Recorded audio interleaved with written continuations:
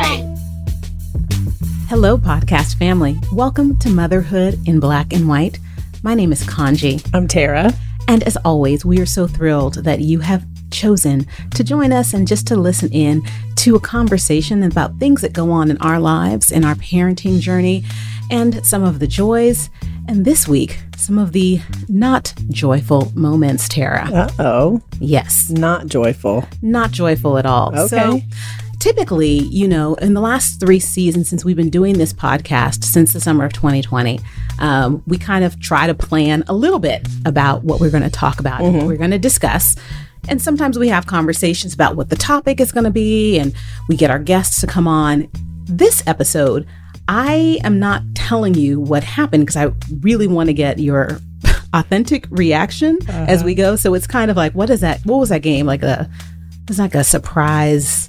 It's going to be like the surprise podcast episode. Oh, I don't know. Like an improv. Just guys, no, she did not tell me anything. So I am completely at a loss. Please forgive any issues I have. Oh, this is going to be a time for us to have an honest conversation. Okay. So again, the name of this podcast is Motherhood in Black and White. And what we try to focus on is a conversation and understanding and explaining that we all know that motherhood is going to be challenging. Parenting is going to be challenging. Womanhood is challenging.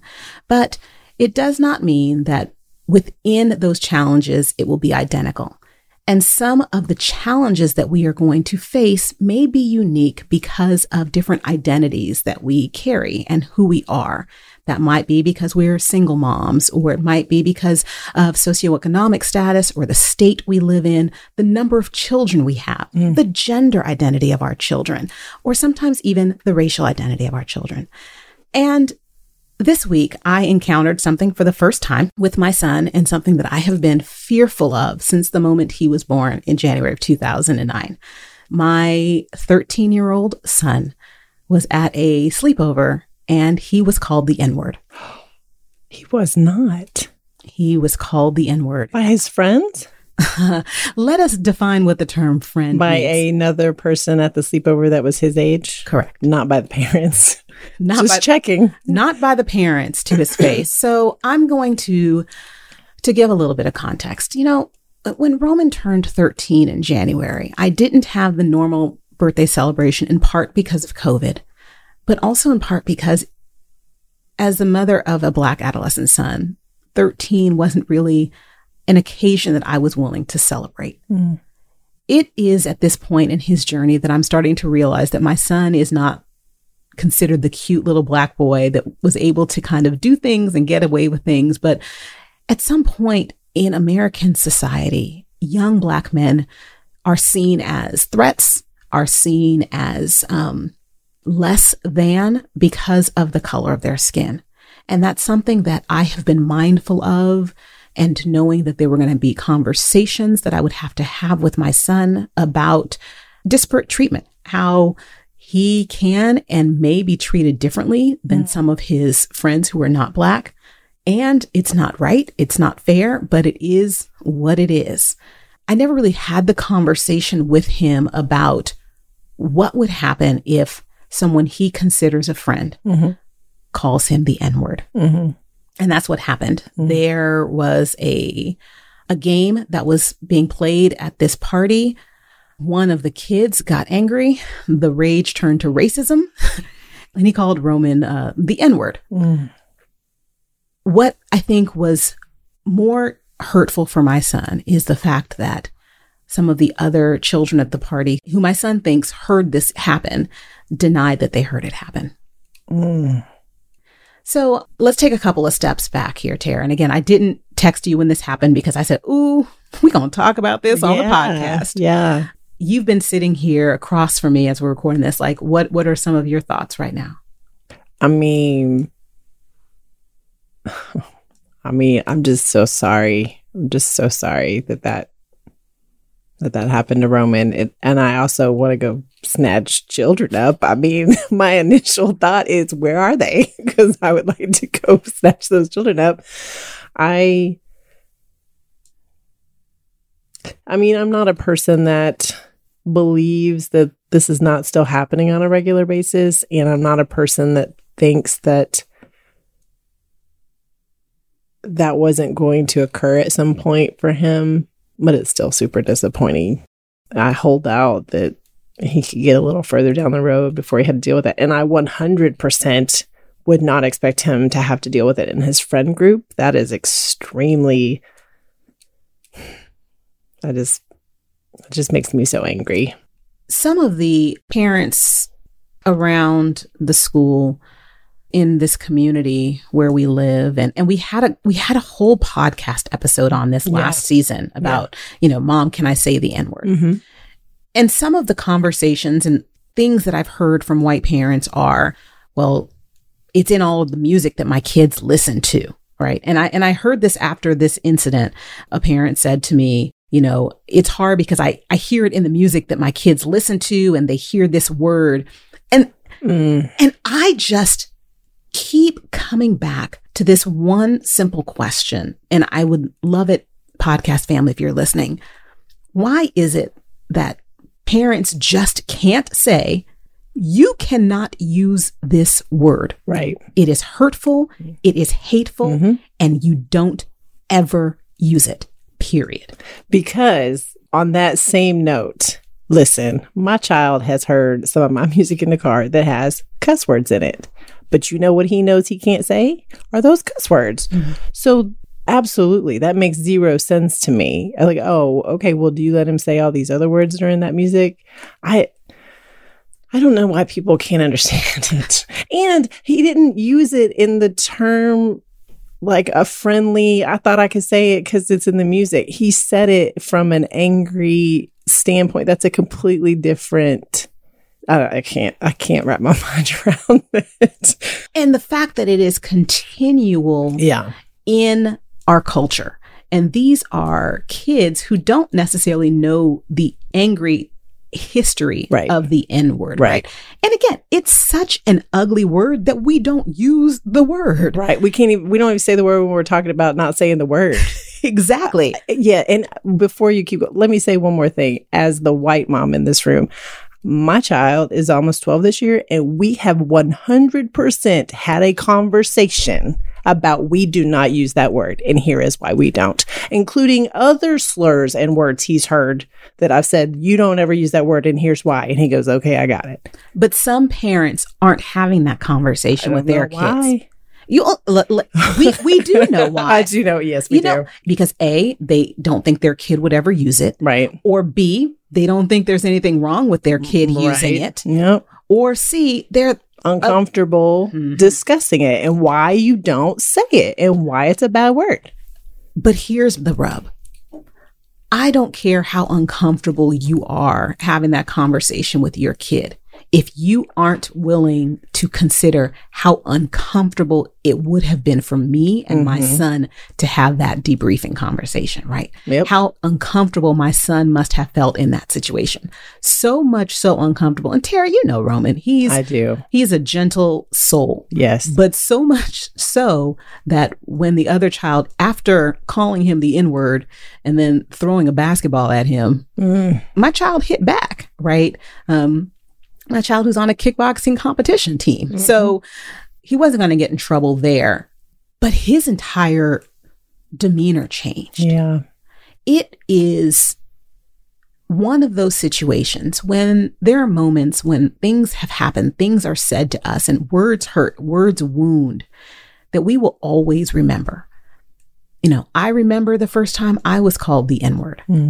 I was 12 years old in Northern California. And at the time I lived in San Jose, and I went to a high school. It was in 8th grade, excuse me. And so when I went to 8th grade, I started going to this school, and I attended there from grades 8 through 12. And I would take a train to go to school. And sometimes if I missed the school's bus that would take us from the train station to the campus, I would have to walk. And so this was down the street from Stanford University. I'm going to tell kind of my age, in the late 1980s.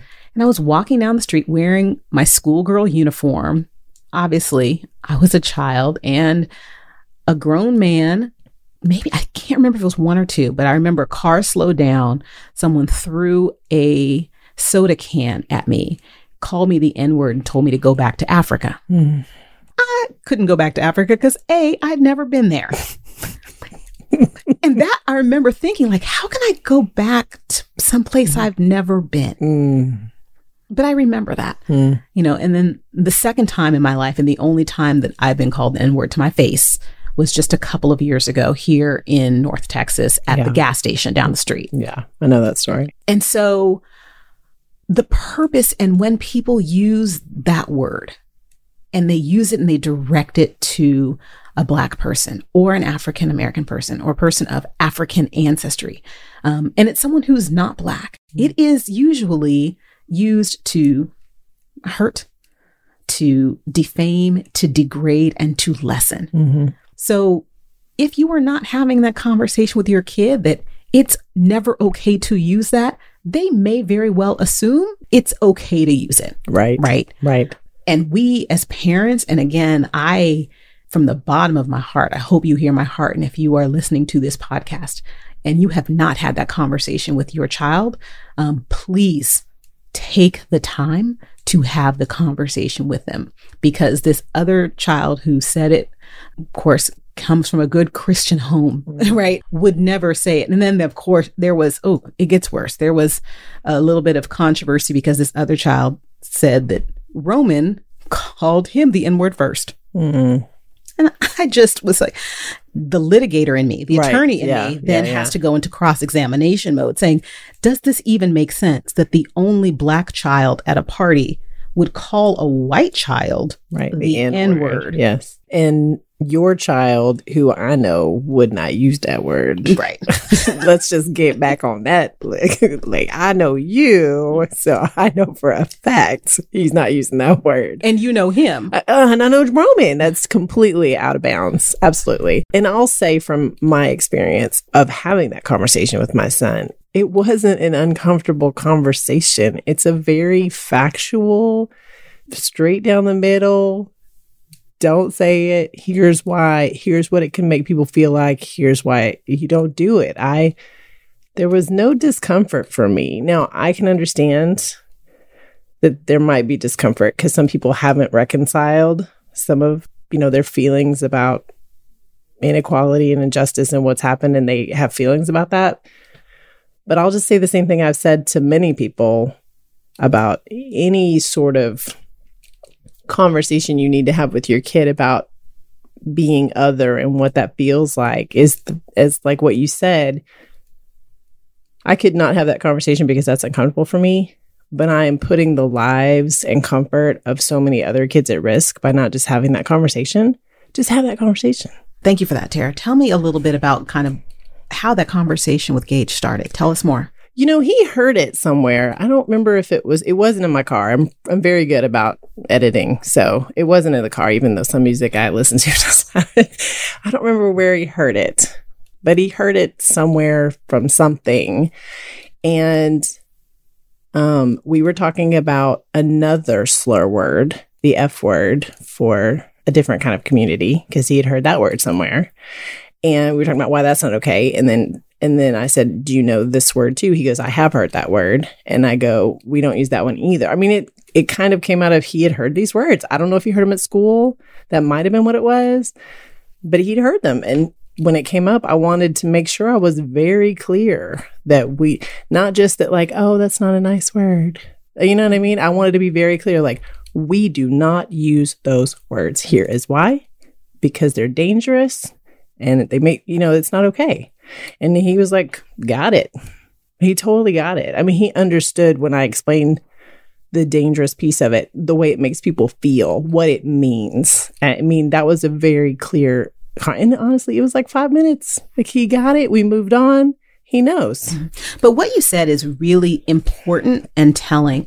Sometimes people, when we talk about the N-word or other racial slurs, sometimes people lump them into the quote unquote bad word category. Right. And so here's the thing. If you're lumping in racial slurs with other bad words, adult words, that you and I, we use the term adult words that may not be appropriate for kids to use, but adults still use them. 100%. And sometimes kids use them and they're very common. Yeah. If you're lumping that in with those and just saying, oh, we don't use that word, it's a bad word. Right.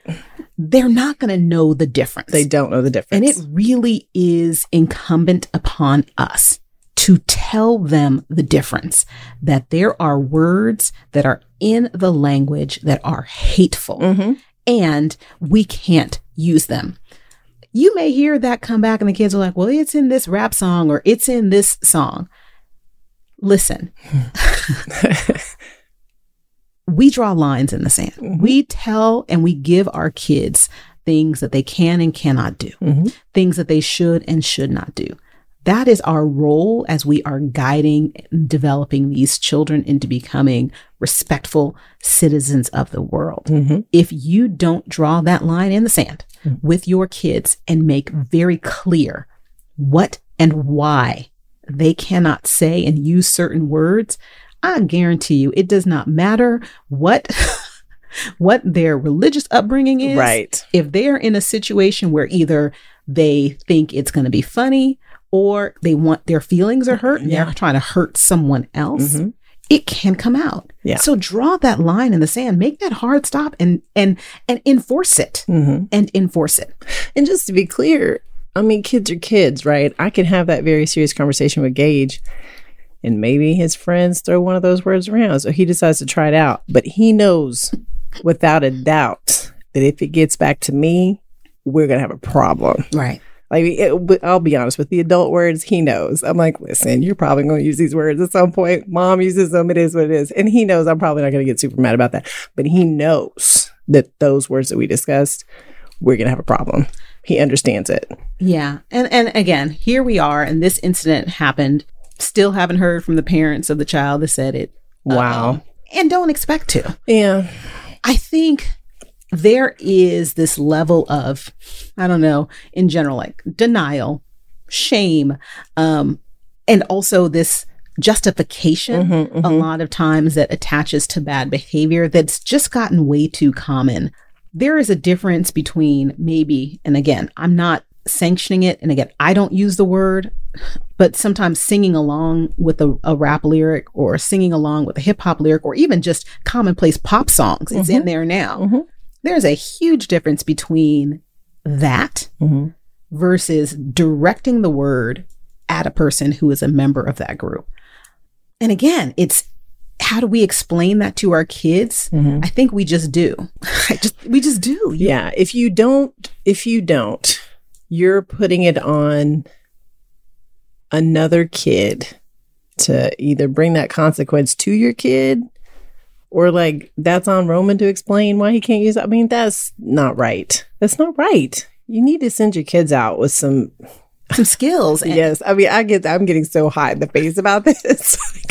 It just makes me so frustrated. I just don't understand.